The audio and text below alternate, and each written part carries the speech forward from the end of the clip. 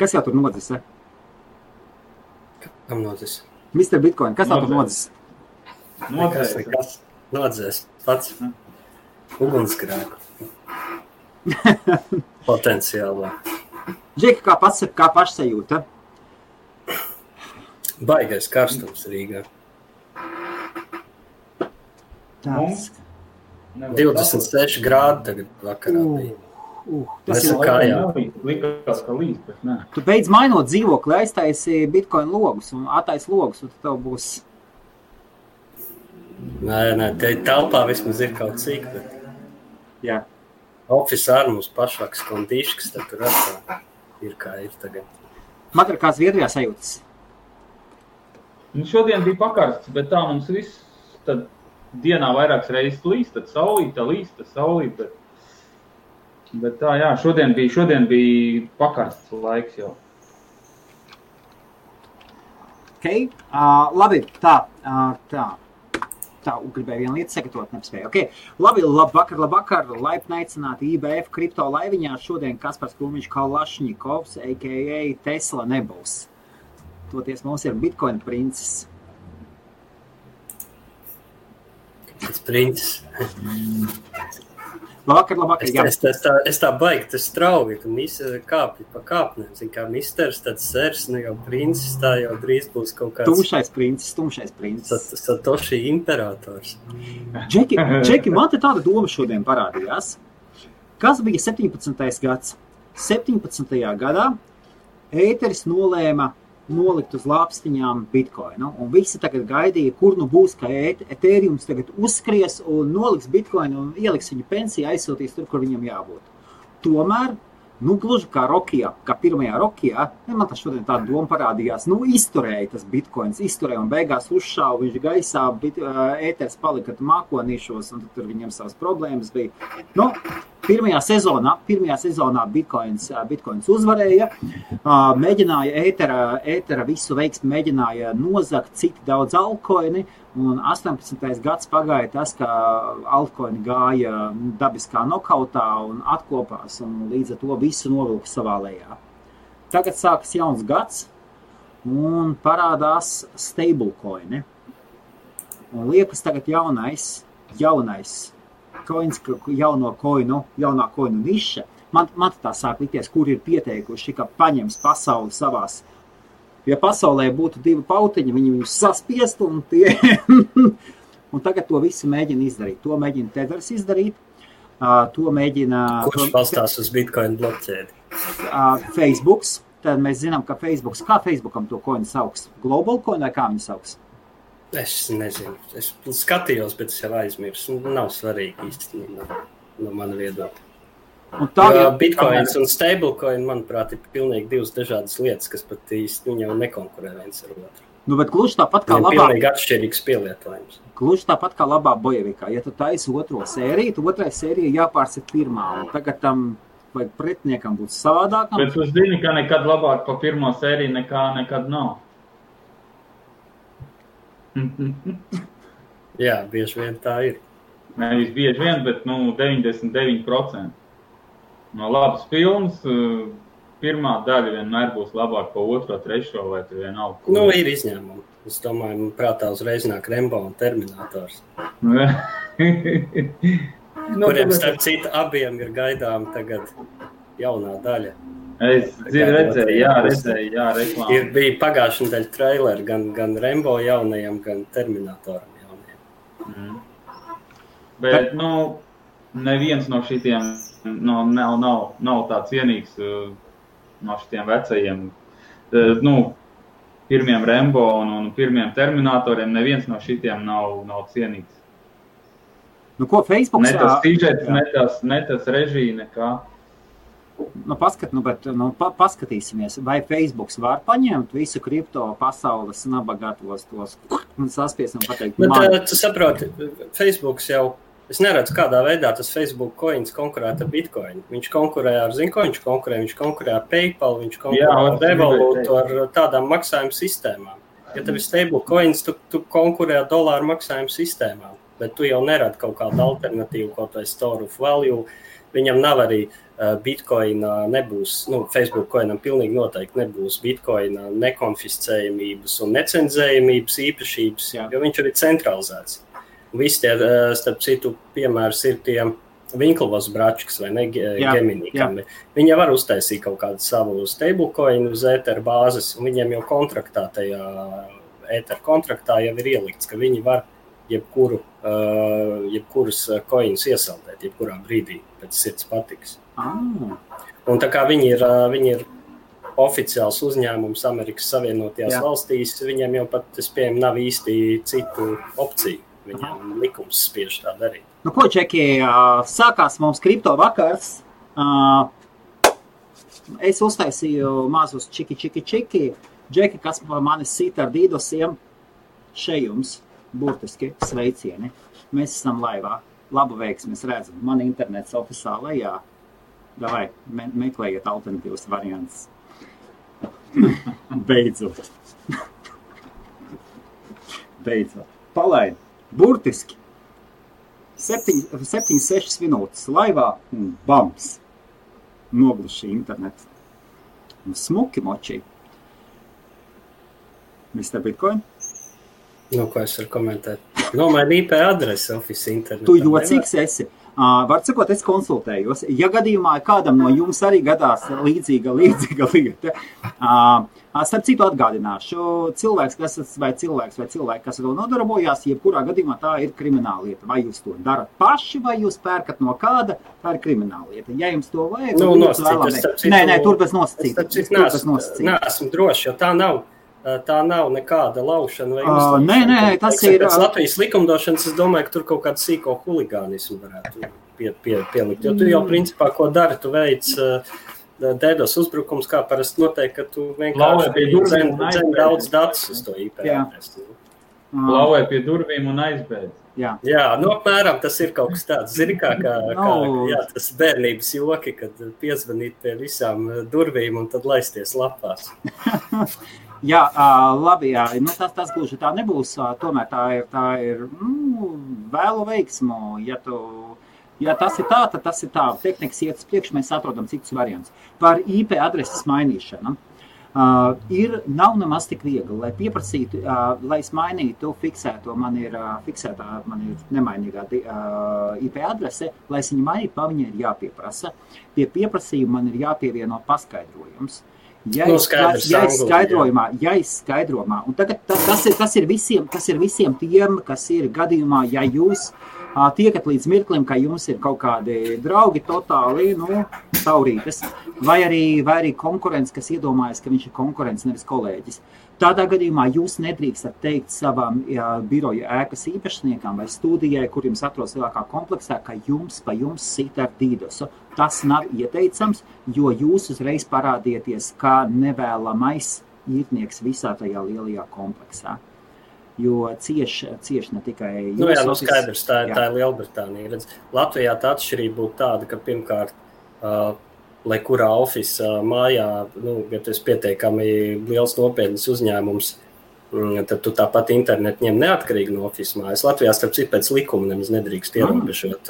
Bet es kādreiz, kad providerī strādāju, tad bija visādi māju īpašnieki, kas izdomāja visādas šķēršus, kā nelaist citus internets. Piemēram, neļauj tev vienkārši vadus izvilkt, pasaka tur, vai arī uzliek tev tā, ka tev tas ir ļoti dārgi. Jā. Bet tad arī taisīt trīki ar radiolinkiem un vēl visādi. Un otrais jau ir, ja tev ir Rīgā, jau ir cik Rīgā vairāk 10 provideri, un ar mazajiem provideriem es domāju, ka tev to IP adresi dabūt, tas būtu viens zvana jautājums, tu pat viens zvana vai e-pasta jautājums un bez nekādiem paskaidrojumiem. Labi, viņi tev droši vien paprasīt, vai ne? Jo mazums tu varbūt mēsls kaut kāds es taisīs no tās IP adreses. Galā parasti, man liekas, ar Latvijā, ja kurš provideris tev pa nelielām naudiņām tu var paprasīt, iedodiet man, es gribu 2 IP adreses, vai ne? Aha. Jā, var arī tā. Protams, ar kaut kādu telekomu, ja tev ir vai lielais, un tur birokrātija, tur grūtāk. Bet tā. Jā, bet manā gadījumā mums ir biroja ēka, un es negribu īpaši tur īpašniekiem stāstīt, ka es esmu tādā zemies papalsa, un tāpēc vienkārši ir dažādi citi risinājumi. Labi, paldies draugiem, ejiet. Ap liku dirs pa zāģu skaidu. Labi, Madar, nu ko tu pateiktu? Ko es teikšu, neko? Varbūt, jūs ejam tālāk. Labi, redzējāt, Džeki, starp citu, kas notiek? Kas notiek? Kur mums ir? Rekord. Pamēģināšu padalīties ar ekrānu. Rekord ir, runājot par stablecoiniem. Tātad mums ir Kripto Batmans saka, izskatās, šito dzirdējāt, ja?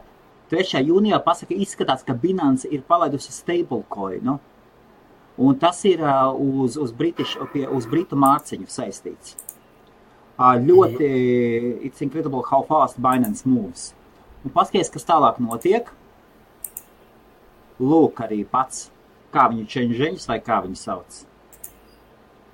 Lūk arī Binances šefs saka, viņš apstiprina, ka šis stablecoins ir testing modē, ir pārbaudas modē joprojām. Tikai 200 mārciņas ir izlaistas līdz šim. Slowly but surely. Kā jums patīk? Nu, principā tas jau ir tas stablecoinu lielākais pielietojums. Tas ir biržas, ka cilvēki tu vari tirgot, nevis tu vienkārši vari tirgot pret, teiksim, virtuālu kaut kādu dolāru, bet tu tos, teiksim, ja tos vienu un to pašu dolāru vai mārciņas stablecoinu atbalsta vairākas biržas, tad tu arī vari veikt pārskaitījums starp tām biržām, nevis bitcoinā, bet jau tādā kā virtuālā dolārā. Bet tas jau arī ir viss, man liekas, kam tos, es neesmu dzirdējis kaut kam citam cilvēku stablecoins vajag izmantot. Ja tu iedomājies, Helmut, tu pārdod kaut kādu preci, vai ne? Jā. Tu tā gribētu reāls mārciņas, nevis kaut kādu Binances mārciņu stablecoin. Zini, tas ir viss nosacīts. Šodien jā, un tomēr rītā, kas to zina? Ja to stablecoin ņem pa labu un pa kreisi, piemēram, man tagad vispār nav problēmas, vai paņemt vai Bitcoin, vai Ethereum, vai Dash. Vispār. Ir to jā, bet tur ir, starp citu, vēl vien ar tiem stablecoiniem, tad tur tālāk jau ir jāstāst, kāda tev ir iespēja vispār viņus pēc tam pārvērst reālā, dolārā vai mārciņā, vai kas jau. Ir tāda interesanta lieta atkal, ko es pat varētu arī varbūt nošārēt ekrānu, kas parādījās ziņa pāris dienas atpakaļ. Tā tūlīt tās jāatrod tas tweets. Atradu. Ir tāda ir tāda birža, varbūt dzirdējuši, lokāli bitcoins. Jā. Kas ir, kā cilvēki peer-to-peer var pirkt, pārdot bitcoins, vai ne? Viena puse tā kā vienai bitcoin, otru, tad, viņi, teiksim, savā pusē handlē bitcoins. Un viens no variantiem populārs bija, ka skaidrā naudā. Un viņi no 1. jūnija ir likvidējuši iespēju likt sludinājumus, kur pret skaidru naudu pārdot bitcoins. Lūk.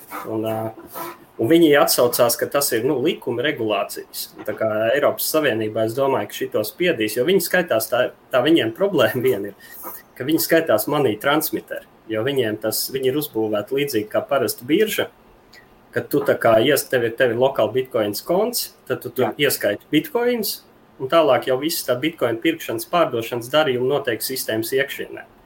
Tātad, kamēr tā nauda iet starp tiem darījumiem, viņiem ir pilna kontrola. Un tur tādā ziņā ir priekšrocība tam hodl, kas ir Rīgas saknēm, kur man links arī apakšā ir. Jā. Viņiem ir 2 priekšrocības par šito, kāpēc, teiksim, viņi varētu tam turēties pretī ilgāk. Viena viņa juridiskā priekšrocība, jo viņi ir reģistrēti Maršala salās, nevis Eiropas Savienībā. Maršala salas ir tāda maza salu valstiņa okeānijā. Jā.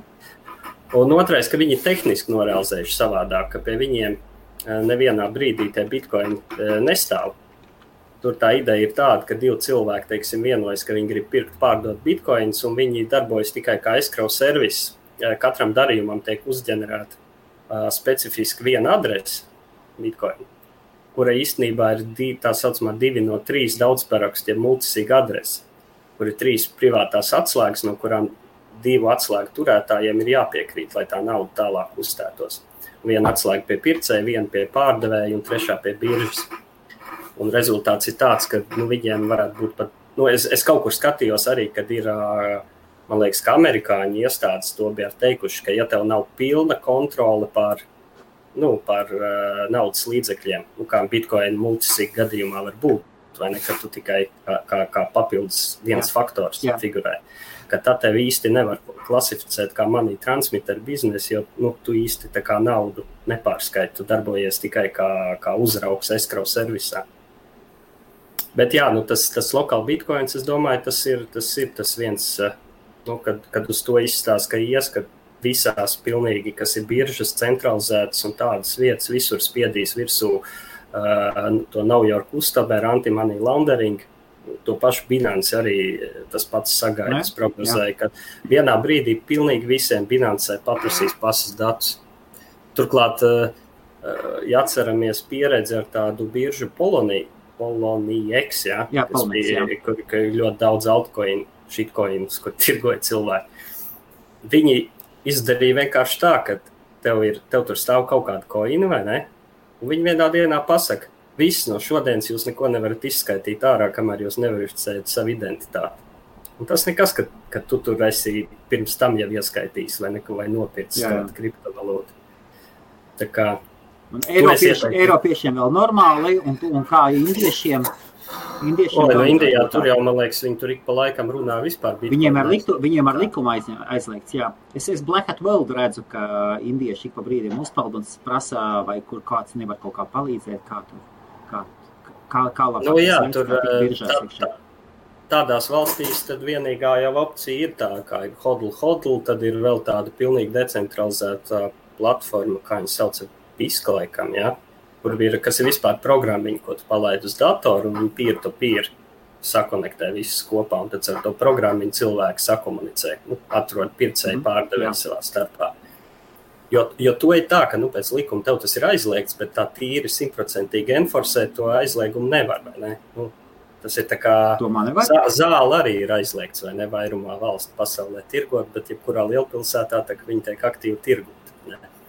Jo tur jau ir tā, ka tā sistēma pati var kontrolēt bitcoin darījumu, bet to bitcoin pusi darījumā. Bet tā otra puse, kur parādās fiats kaut kāds eiro, dolāru vai kas, tur jau var būt skaidri nauda bankas pārskaitījums. Un bankas pārskaitījumā tu jau neraksti šitas tev par bitcoiniem, vai ne? Tu uzraksti kaut kādu savstarpējie norēķinu vai kaut ko tam līdzīgu. Madar? Jā.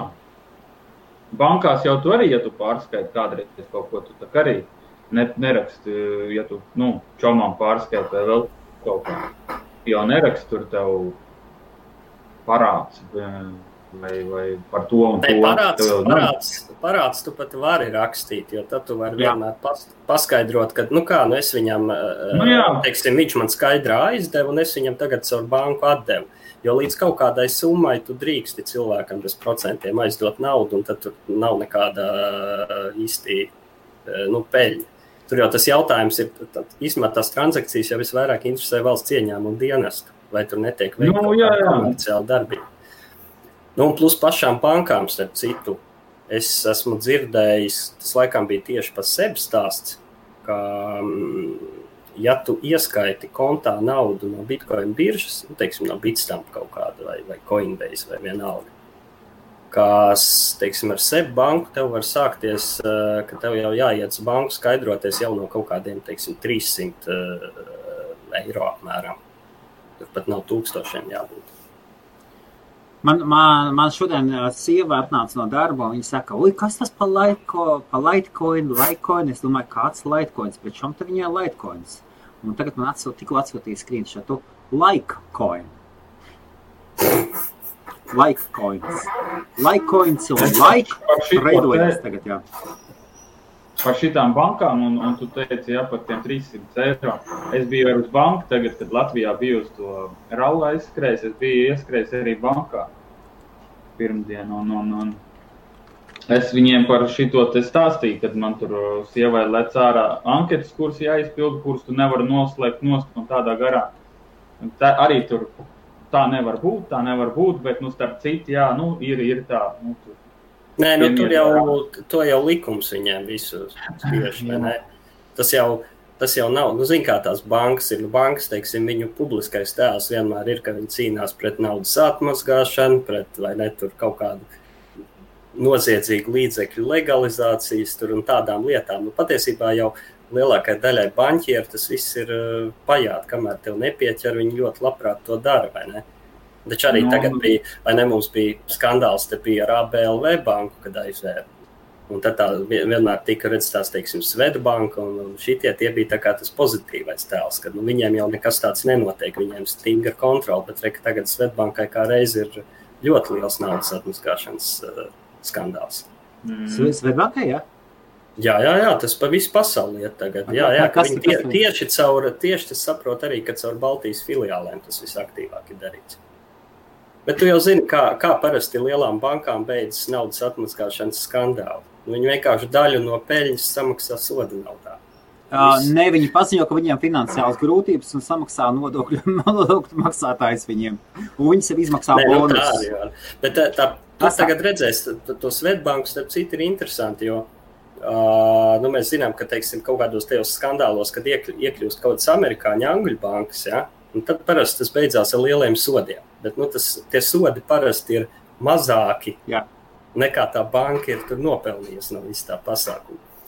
Bet nu, Zviedru bankas varētu nebūt tik varens, un tas man tagad baigi interesē, kā būs, ja tur amerikāņi kaut ko sāks spiest, vai tie Zviedri spēs tur noturēties pretīm vai nē.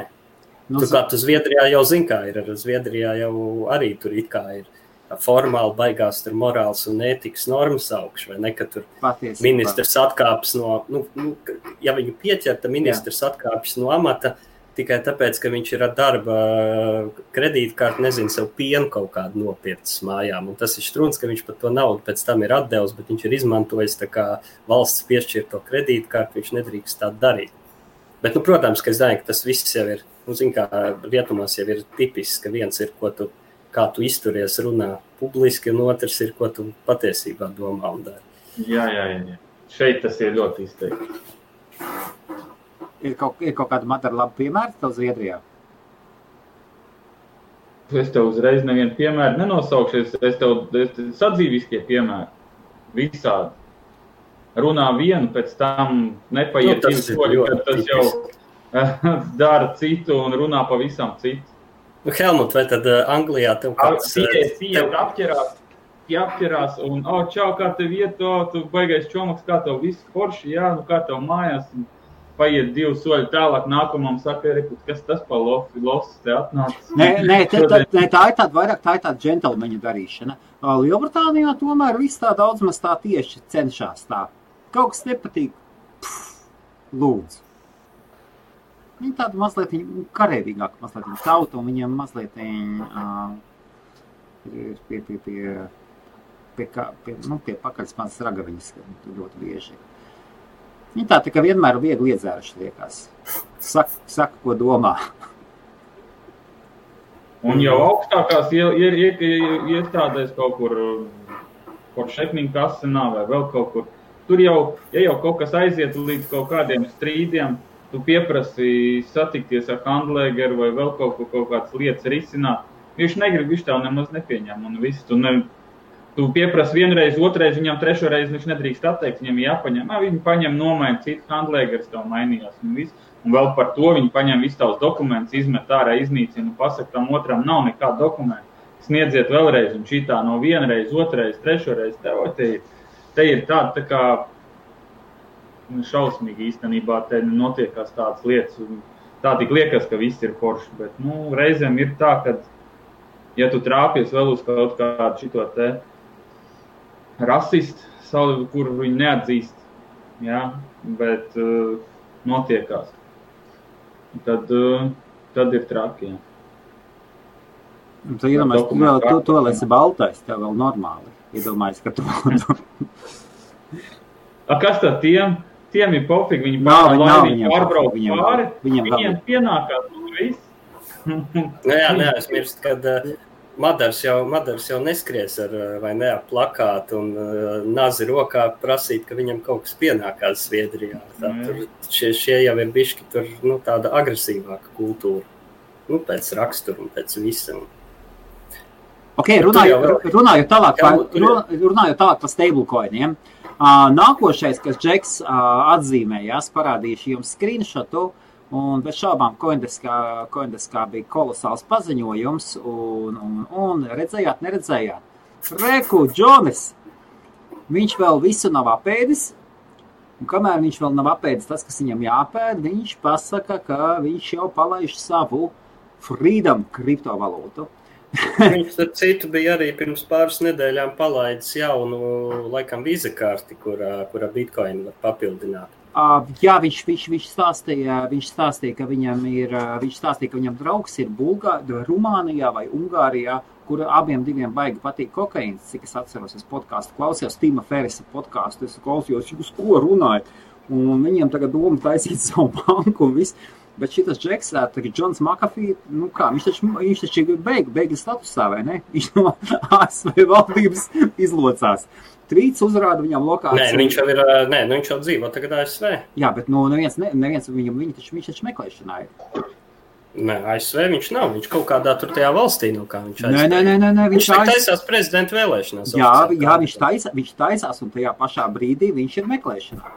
Viņš ir meklēšanās par nodokļiem, par visu kaut ko. Ir. Un tagad viņš grib būt prezidents, un tajā pašā brīdī viņš ir meklēšanā. Varbūt par nodokļiem gan, jo viņš bija pats publiski teicis, ka viņš jau cik gadus nav nekādas taksreportus vispār aizpildījis. Un tajā pašā brīdī publiski stāsta, cik viņam naudas, kas ko pārdevis, par kādām summām.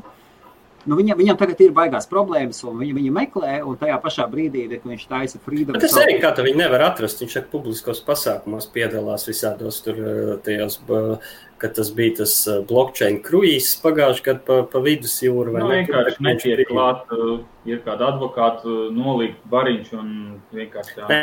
Tas viņam noteikti ir tāpat tās, kā viņam ir arī bruņot apsardz un privātās lidmašīnas, tur ir taču Čeks taču normāli peldās.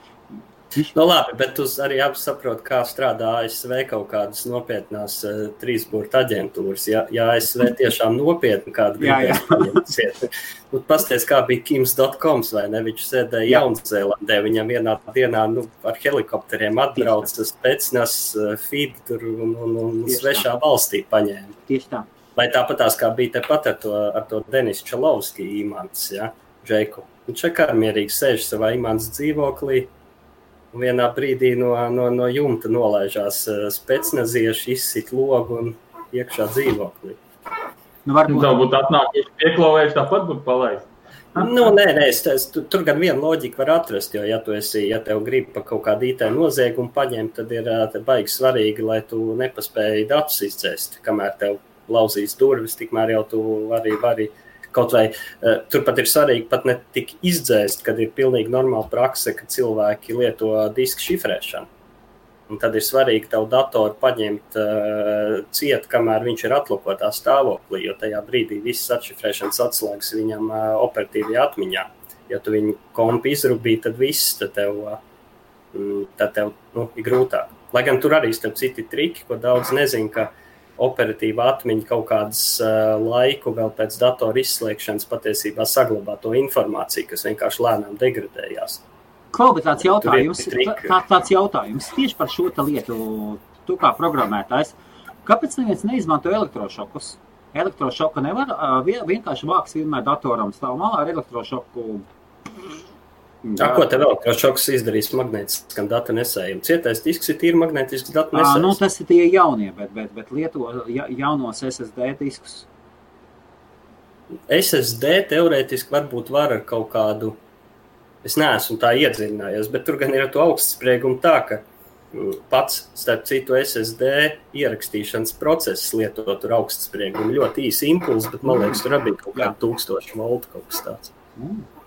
Bet es neesmu tā baigi. Visdrošākais patiesībā ja tu gribi iznīcināt SSD, un tev nav žēl ir iznīcināt mikroveļņu krāsni pie viena, tad viņi iemet mikroveļņu krāsnī un ieslēdz. Jo mikroveļņu krāsni, ja tev ir šitajā Mr. Robotā, tur tas parādījās, vai ne, kad Un cietam diskam efektīvs līdzeklis ir, paņemt vienkārši urmašīnu, jau pāris caurums. Tad arī tur ir diezgan grūti kaut ko pēc tam. Jā, bet to nevar paspēt, vienkārši ar elektrošoku liekas būtu ātrāk. Galvenais ir apiet barošanas bloku no iekšas, ka barošanas blokā noslēdz drošinātāji. No iekšas mauc, kur grib. Aiziet. Labi, tas ir tā. Kādas jums ziņas, Madar? Kas jauns kriptomēdijā? Kriptomēdija bija ielicis, kad Irānā, jā. 560 metru augsts torņu projektu uztaisījuši. Ir, pagaidām tas tikai ir projektu līmenī, bet ar tā kā akvaparku iekšā, ar visu miningu iekšā, ar visām kafejnīcām un tādu baigo monstru. Jā. Ja vēlas, var iet kriptomēdiju ziņās apskatīties, kā latviski tur ir rakstīts, var izlasīt. Par šito atbildes tāds triks uz Amerikas tām kripto